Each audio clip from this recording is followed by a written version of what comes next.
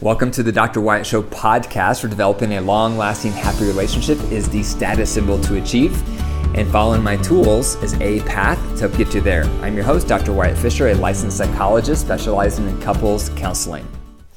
Today, I'm going to talk about 5 tips to have a successful holiday with your partner.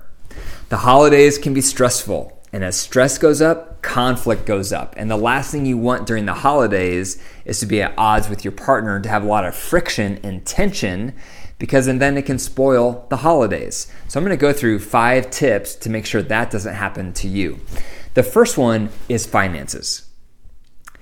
If you haven't already, talk with your partner about how much should we spend on each other and on the kids. And you may need to compromise. Partner A may think you have to spend X amount. Partner B may think you need to spend Y amount. But strike a compromise. Try to meet in the middle if you have different expectations on how much money you should be spending on each other or on your children. Also, try to make sure you only pay for gifts with cash.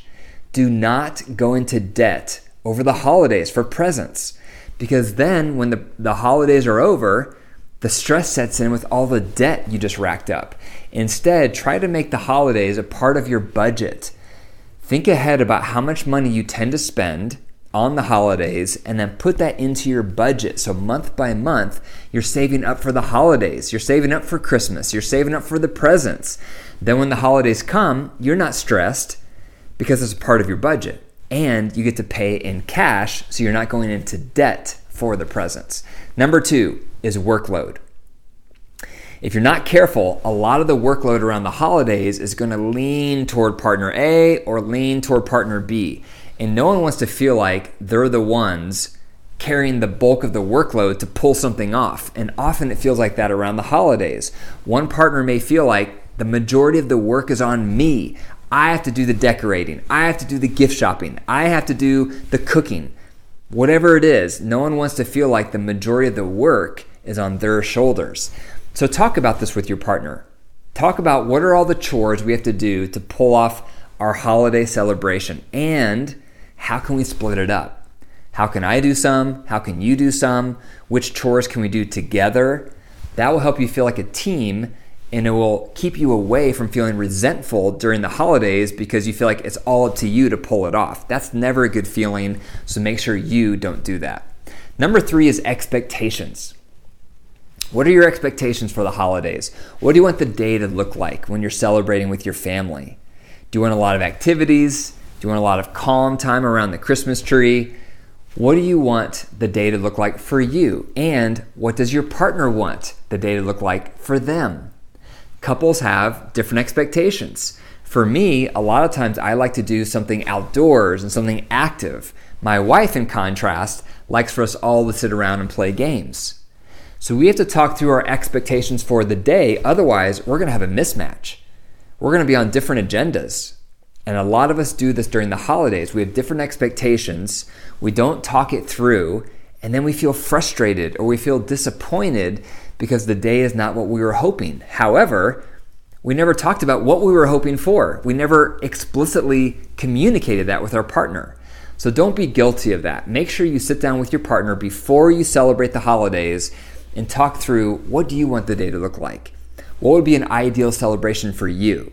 What are the things you want to make sure we do during this holiday? And then make sure you share what your ideas and what your thoughts are around that, and then try to find some compromises so that both of your expectations are being honored for the holiday. Number 4 is staying present.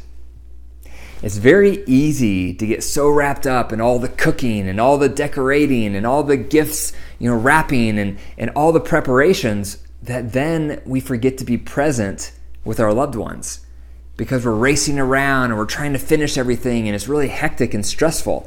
I'm guilty of this. We'll have a family gathering, we'll have everyone over at our house, but I'm so busy preparing or cooking or getting everything perfect that I don't sit down and interact with everybody and connect and enjoy myself. And so it's a balance, because obviously you'd want to prepare, you want to get everything ready, you want everything to look nice. That's normal. However, if you take that too far, then you miss out on the connections. You miss out on those conversations. You miss out on the laughter. You miss out on the games and the activities.